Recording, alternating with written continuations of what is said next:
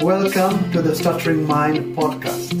I'm Rama Siva, author and speech coach, bringing you interviews, inspiration, and information on stuttering and stammering.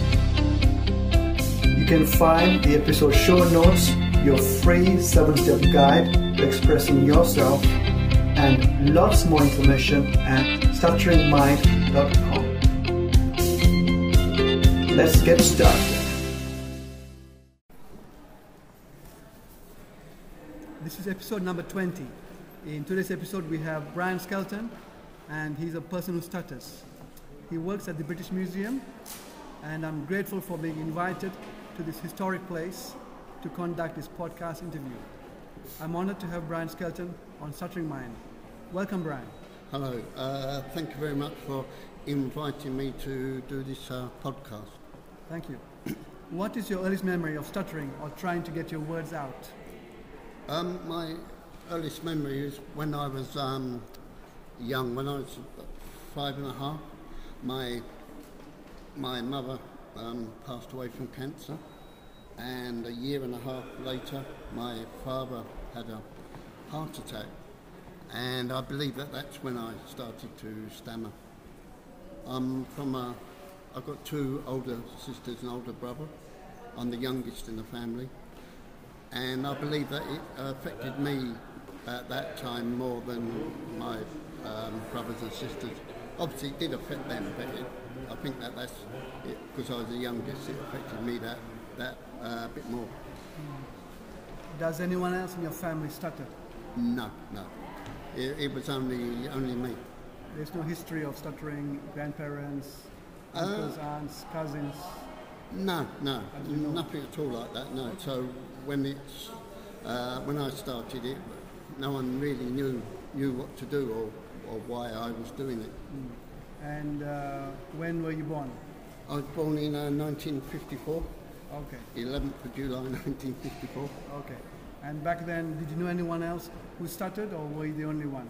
No, I believe I was the only one. Obviously, as I grew up, I realised that it affected other people. It wasn't just me. But at that time, I didn't really know anyone at all, no. And can you recall your earliest memory of stuttering? My earliest memory, yeah. Or were you at school, or were you with friends? I think it was when I was at school. That's when I can remember it. And when I was about 8, or just before I was 8, I went into Dr. Nardo's, which is a children's home. And one of my memories there is that some of the children take the rise, take the mickey out of my stammer. And one of the things that I can still remember to this day is that they would go around singing, because at that time, when I first went into the home, I wet the bed. So they would go around singing, Brian's wet the bed, and that's sort of stuck with me all these years. I can still remember that sort of thing. I know, obviously it was because they didn't really know how else to approach it, sort of thing. Did you feel very alone when you were in the children's home? Were you on your own, or were you with your siblings as well, your brothers and sisters? When I first went in there, my brother was in there with me, but he was a few years older than me, so he was there for 3-4 years before he left, because he was that much older. And then I was sort of on my own, and I did feel lonely, if you like. But I think some of the other children, after a while, they sort of, I think they probably got fed up with keep going on about it. That's what used to really upset me, because some days I'd have good days that I didn't stammer, but even when I didn't, people would still say, "Oh, there's a boy that talks funny," and things like that. Yeah. So at that young age, were you aware that you were able to read out aloud or speak out aloud when you were completely alone? Yes, yeah, yeah. And I found out later as well that if you project your voice, that helps. And doing that, obviously at that time I didn't realise that or know that, but and I know if you get angry you don't stammer either. Yeah, same with me. Yeah, but I can't go around shouting at people all day. Yeah. I remember when I was 11 years old, I was angry and I was shouting at my friend. And I remembered that I didn't stutter. That was the first time that I remembered or recall a situation where I did not stutter. Because prior to that, all my experiences of speaking was speaking with a stutter. And what about whispering? Did you try whispering at that time? Yeah, I think certain times I did because I didn't want other people to hear me. So I think that. And the other thing that affected me when I did that was you'd get people saying, "Pardon, what?" And then you think, bloody hell, I've got to say it all again. Okay. I'd struggled to say it in the first time, and then they say that they didn't hear you, so you've got to say it again. Yeah, so when you were whispering, were you stuttering when you were whispering? Can you remember? Yes, yeah. Yeah, I think I was, yeah. Okay, but you do recall quite clearly that when you were alone, completely alone, you were able to read out and speak out aloud perfectly fine. Yeah, I could do it with animals or with... You could speak to animals. Yeah, and children. I love speaking to cats. I could speak to cats all day long without stuttering, and I really enjoyed it. So you yourself found that you could speak to animals and young children without stuttering. I think it's because they don't understand the people that you're stammering or why you're doing it. Yeah. So how old were you when you were talking to animals and young children? I was probably 8 or 9. 8 or 9? Yeah. Oh, great. So at that young age, you were aware that you were able to speak perfectly fine with young animals. Yeah, I think so. That's yeah. Great. Yeah. Great. So when did you start speech therapy? The first time I started speech therapy was I think it was when I was sort of in my 20s. I didn't really have anything before that. And when I went, because I did it on the National Health, I was referred to, it's when I was at work, I first started my first job, and they noticed that I was stammering, so they referred me to a hospital, like speech therapy. And I went to this, and it was like this woman that helped me. And I remember the first time I went, or the couple of times I went there, she was speaking to me and asking me to do these different things, like putting square pegs in holes and you were 20 years of age. Yeah, silly things. And and I think it's about the third time I went back, she asked me to read Janet and John books. Okay. The children's sort of books. Yeah. And I think this was aimed more at children. Of course, I should hope so. Yeah, she didn't really know, or they didn't really know how to deal with adults. It was for children. Yeah. And I'll be honest with you, I didn't go back because I felt when she was asking me about this Janet and John thing, I really felt, what's the word? I really felt like I was being made a fool of, if you like. Yeah, of course. So, how was your personality when you were a young child, a teenager? Did stuttering affect you? Yeah, it did actually. It did affect me quite a lot. The thing I can remember more than anything is the bullying, and it still affects me now. Just talking about it, it brings back all those sort of memories. Because I think in them sort of times, the early 60s, there wasn't so much known about stammering and there wasn't so much help.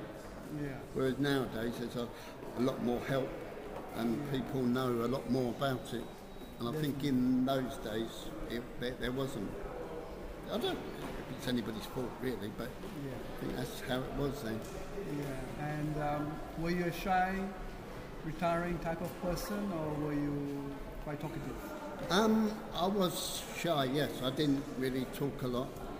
And I know when I was in school and they'd ask you to, I'd always sort of shy away from doing things. Yeah. And occasions they ask you to read out, like read from a book and things like that. Yeah. And I did used to do, and I remember some of the boys used to sit, because I used to go to a little boys' school, and some of the boys used to sit behind me, and they would, what I was reading, they would be saying it, and so I was sort of copying them. So, okay, and you found that your speech was okay? I found that, I don't know if they was helping me really, but it did. I was sort of saying, yeah.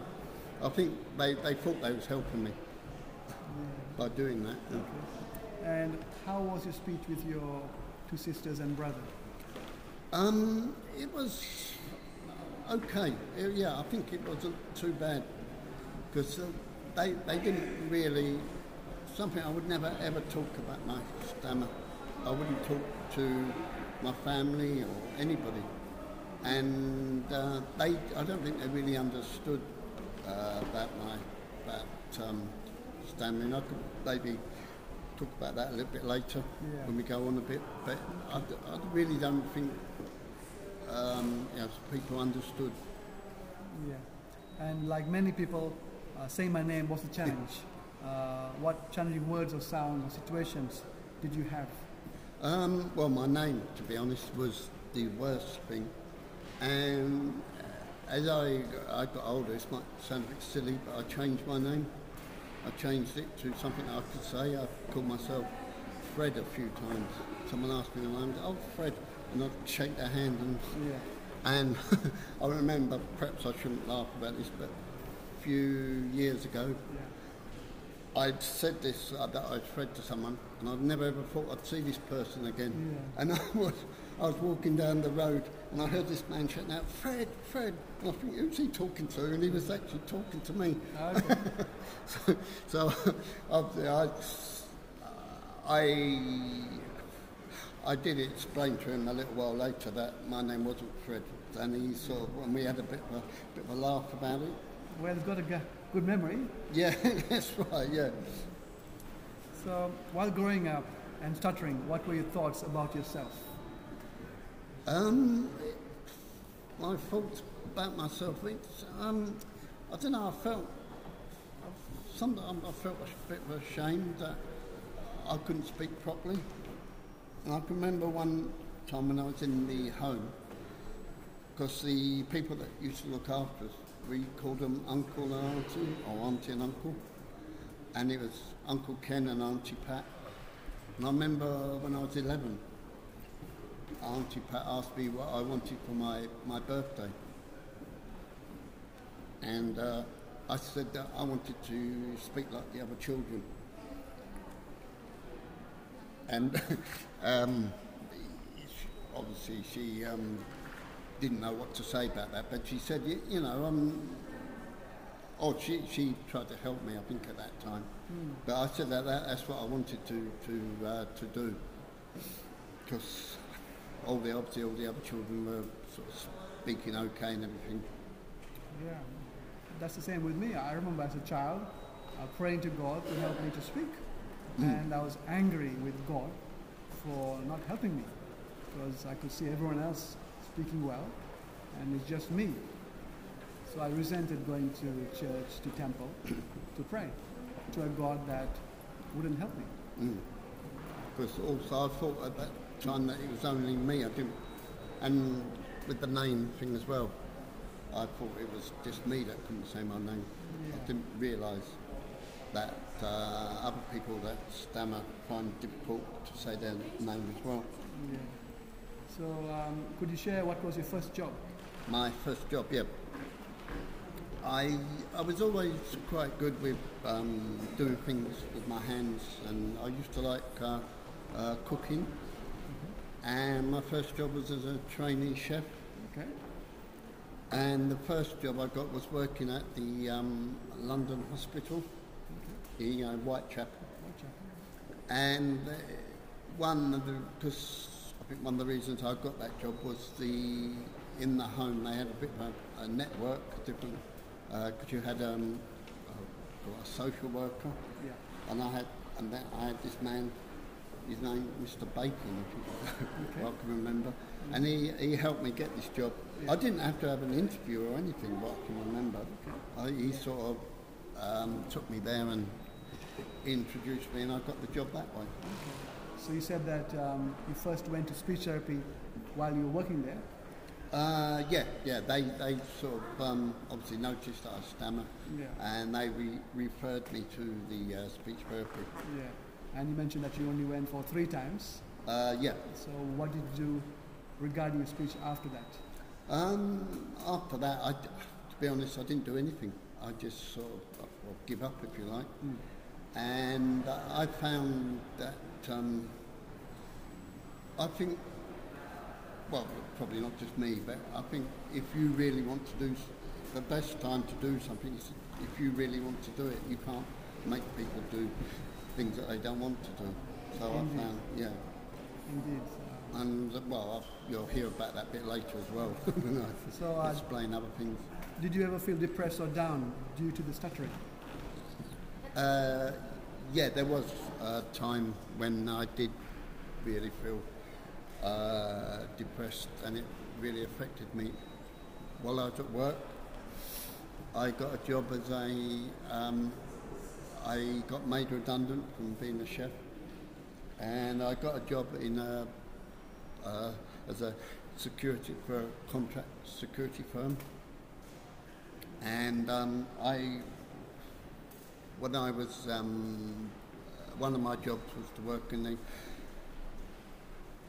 reception at this job, and it was one day that I was working there, and I was a man delivered this parcel, and I signed for it. I've been on the reception. I signed for this parcel, and this parcel went missing, and I got the blame for it. The man that I was working, or the company I was working for, my boss blamed me, said it's your fault that the company could lose the contract. And some of the other people that I was working with as well, they started to blame me, saying that they could lose their job. And this went on for about 6 weeks, and it really affected me. I couldn't hardly speak. My stammer really come out at that time. Found it hard to maybe put 2 words together. And I was really depressed and really down about it. And it was because I used to do shift work. I do days and nights, and it was at this time that I was due to start nights that I'd say I was really depressed and really felt down, that I just decided I can't go on with this anymore. I just don't want to, I can't do this anymore. So I just went round the pub to have a few drinks. Well, I was supposed to be starting nights. This was sort of lunchtime, so I went round. Which year was that? Oh, you're talking quite a few years ago. Well, can I come back? I can't really. Sure. I would say my 40s then, and as I was drinking, I was around the pub. This thought just come into my head that I just couldn't carry on with this anymore. I just, I was so sort of down about it and so depressed that I thought I'm going to commit suicide. I just, I thought that everything would finish then, and it wouldn't. I wouldn't have to worry about anything. So I went home, and I went up to my flat where I live, and I got a bit of rope out of the loft and tied it, made a noose out of it, and I was, this was really sort of thinking I was going to actually do this, and I put a table and a chair in the hallway, and I went to the front door and wrote a note out, like to people, so that they would know, sort of, if anyone found it. And I left the door slightly open, like the front door, and I went back to the hallway where I'd left the rope and got on the chair, on the table and chair. And it was at this point that I was sort of, actually, I remember thinking about what I was going to actually do.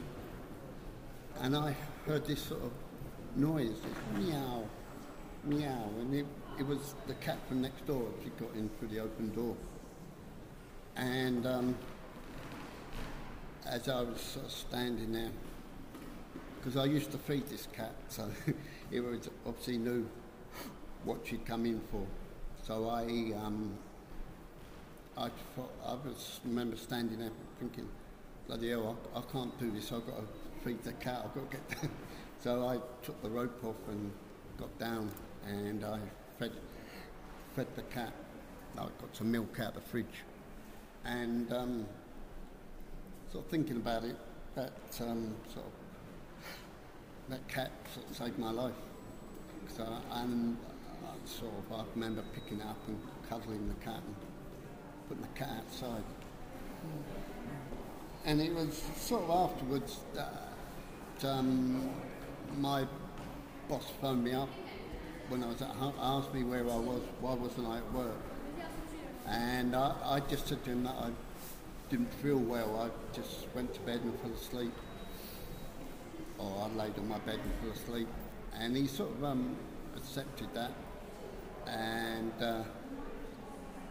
I went back to work afterwards, but I didn't tell anyone about what I only spoke to one person about that. And I know perhaps I should have or could have gone to like Samaritans or something like that, and they would have helped me, but I didn't really do that. So that sort of lived with me for all these years. So how did you pick yourself up from that point? From that point, I sort of, I don't know, immersed myself in work, if you like, and sort of just thought, right, that was a silly thing to do. I've got to get on with this, you know. And something I didn't mention was that when I spoke to my boss at that time, he said to me that the parcel was found that afternoon. So if I'd have gone through with it, that parcel was found that afternoon that he rung up. So it wasn't my fault after all, but and no one ever sort of said, he never said sorry or anything. But it was it was sort of just, I don't know, it was one of them things, I suppose. Yeah, I guess it's the universe talking to you with the cat and letting them find the parcel, because it was missing for like 6 weeks, right? Yeah, and I think it's about 6 weeks, and they found it. Someone had locked it in a cupboard. One of the people working there had locked this parcel away in a cupboard, and no one had ever really looked for it. It was only when someone sort of found it. What made you try the Starfish project, and when was that? If I go back a few years before that, it was in 2002 when there was a television program called Pop Idol, and I remember watching this program on a Saturday, and there was a young man on there called Gareth Gates, who has a stammer. He's a singer-songwriter from Bradford, and I can remember watching him each Saturday as he got. He was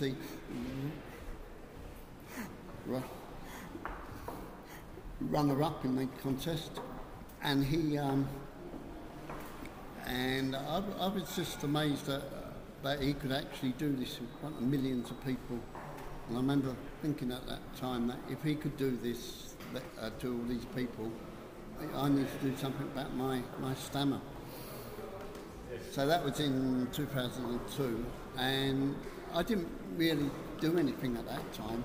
It was only a while later, it was in 2005, or maybe 2004, I saw this article in the newspaper, in the Sun newspaper.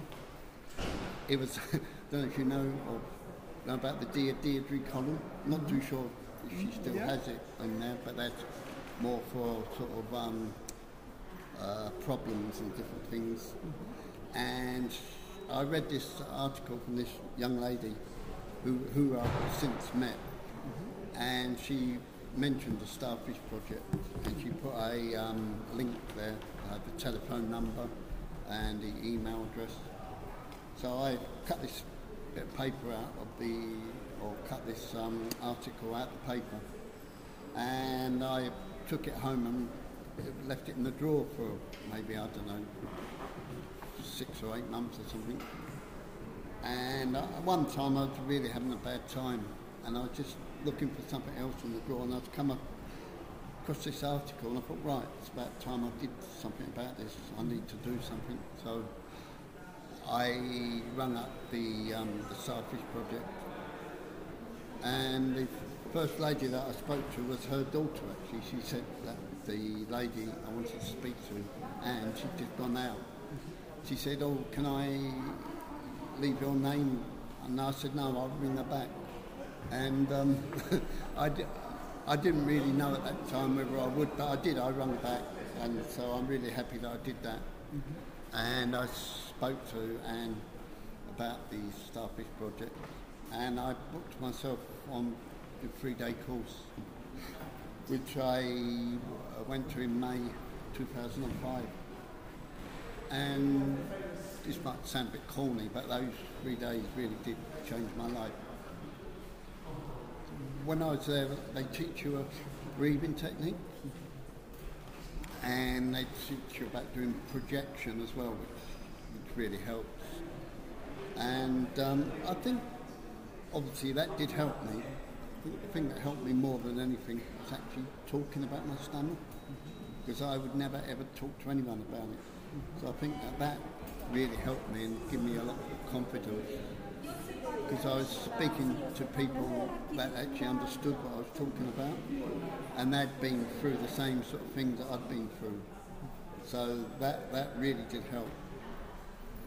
And it was on that 3-day course that I met a man called Barry Ricks. I know you've done a podcast with him. It's helped me a lot.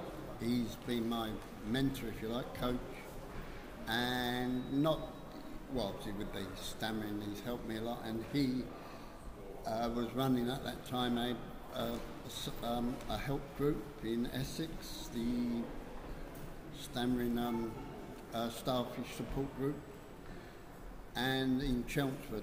And I used to go to this group a few times, and he told us about Toastmasters and how much it had helped him with his speaking, with his confidence.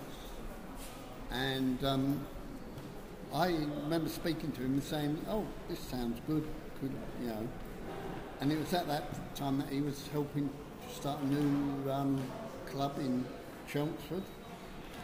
So I went along to this meeting. They had what they call a tryout meeting. This was in 2007.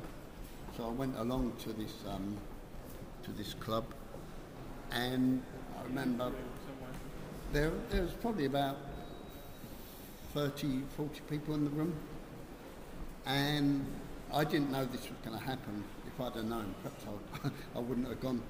They was asking people to introduce themselves and say their names and why they was there. And I remember I was sitting next to Barry, and we was about probably halfway down in the room. And as it was going along, I was getting more and more sort of scared and getting worried about what they was going to ask. So Barry introduced himself, and when it come to my turn, I just couldn't get my name out, I just sort of blocked. And it seemed like ages. I was standing there, trying to say my name. And I remember Barry saying to me, give me eye contact, and he helped me with that. And I remember saying to Barry, because he gave me a lift back to the station, and I said to him, I don't think I can, I'm not going to go through this anymore, I can't do this. And he sort of talked me around, like he had done quite a few times, different things. And I obviously really happy that I did, that I sort of carried it on. But I remember that sort of incident really stuck with me. Thank you. What advice would you give to someone who's struggling with their speech? Advice I'd give them must be to try and push yourself or push out your comfort zones, but just try to be the person that you want to be. And that's another thing that has helped me as well, is sort of helping other people. So I go back to the Starfish project whenever I can, because it really helped me. Because like talking about things I did earlier, I would never ever imagine talking, even when I mentioned earlier about wetting the bed, I would never ever talk about things like that. But that's doing that. And I enjoy going to the adult ones, but they do courses for, they call them young adults, from 11 to 16-year-olds. And I love going back to help them, the youngsters. And you hear some horrific stories about people still taking the mickey out. Even teachers do it as well, which I was horrified when I heard some of these children telling me this. It really sort of made me angry, if you like, that this sort of thing still goes on. Yeah, unfortunately, unless we raise more awareness in schools with the teachers and other students, people won't really understand as to why people stutter and how you can help them. And by taking the mickey, it doesn't help at all. It just makes them gets back into their shell, and it just feeds a stutter. Yeah, of course it does. I think as well that people perhaps do it because they don't understand, and they think that it's maybe their first reaction because they don't understand. And once they understand what's happening, they'd like to help people. Yeah. What has been the one thing, or maybe three things, that has helped you most in being able to express yourself? Because now you're really eloquent, you're really able to communicate effectively, and I guess it's very different to a few years ago, right? Oh yeah, very, very, very different. A few years ago, I would never ever talk about my stammer or talk about anything, and it's my stammer was I'd hide myself, or say different words for different, if I couldn't get the one word out. And I can always remember people looking, what's he going on? I'd say maybe 3 or 4 words just to get one word. And I'd always, people would sort of look at me and think, well, why is he saying all these words when he doesn't need to say them? So, yeah, I was, I can't remember what the word is for that. Word substitution. Yeah, substitute, different words. And, I was, wouldn't really say the things that I wanted to say or do the things that I wanted to do. That was the thing that really affected me as well at that time. You mentioned that you went on the Starfish project and doing the coastal breathing really helped. So apart from that, what other things helped you? It was actually talking about my stammer. I think that helped.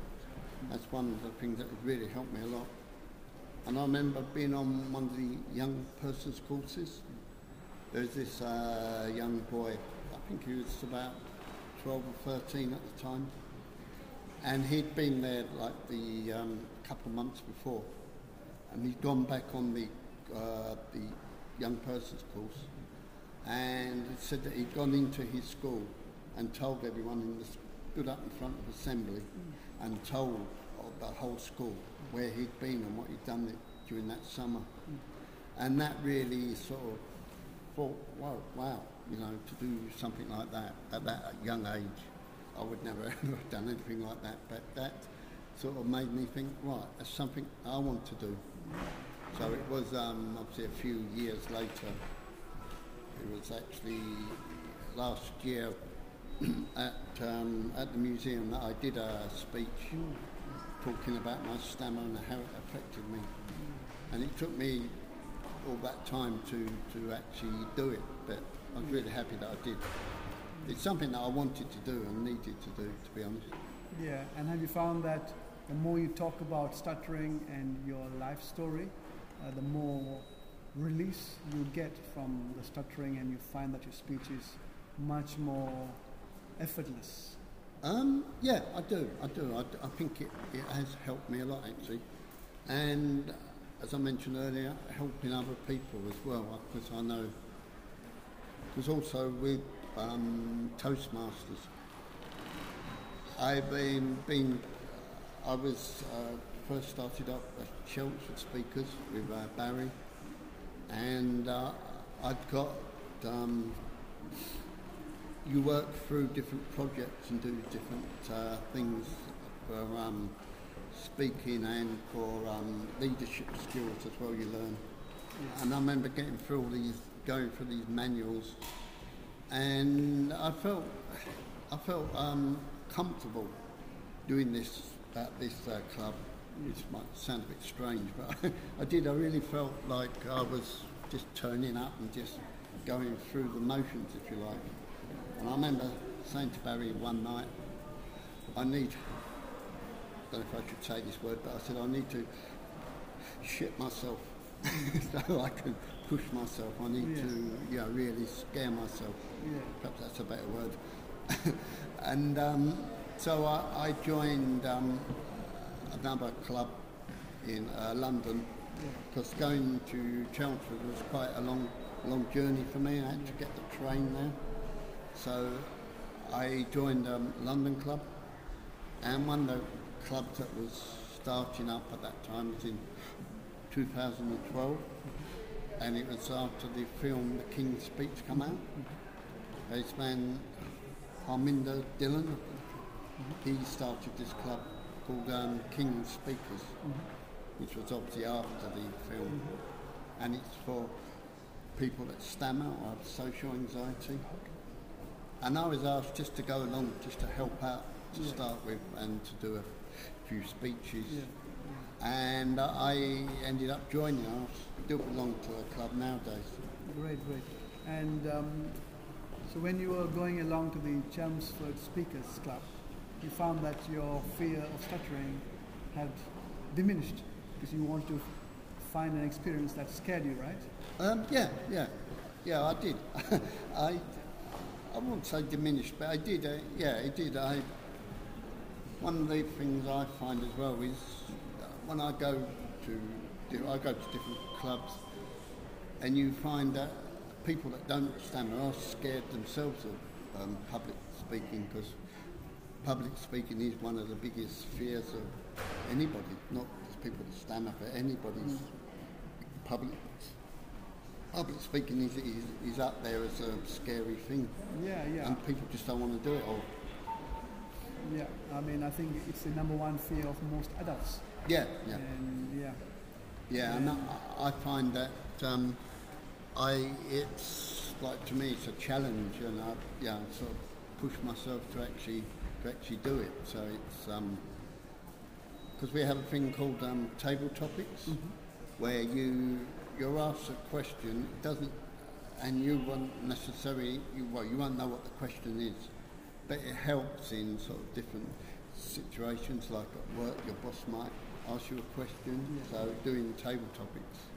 And I found that at the King Speakers Club, that everyone wants to do these table topics. But if I go to, say, a normal club, a club where people don't stammer, no one wants to do it. They're sort of too scared to get up to do this. But it's really, I say, really sort of weird that people that stammer want to get up and want to speak. Yeah, I guess people who are working on their speech now are looking for a challenge. Yeah. And doing a table topic is a challenge. It is, oh yeah, it is, yeah. Well, thank you so much, Brian, for having me at the British Museum. I've loved the experience, and thank you for sharing your story. Oh, thank you. Yeah, it has been an experience as well. I know we've done it. We've had to stop a few times because people have been asking me where different places are. But I suppose it's better to be here than be hidden away somewhere. Exactly. It's to show that you stammer, and so what? Yeah. So what? Yeah. And you come here in your Stuttering Mind T-shirt. Thank you. Thank you for listening. I hope you found it really helpful. You may also like the backlist episodes and show notes at stutteringmind.com/podcast. You can also get the 7 steps to expressing yourself free guide at stutteringmind.com/free guide. If you enjoy this podcast, please subscribe, rate, and review on your favorite podcast platform. You can connect with me on all social media platforms by looking for Stuttering Mind. Thank you again, and look forward to connecting with you.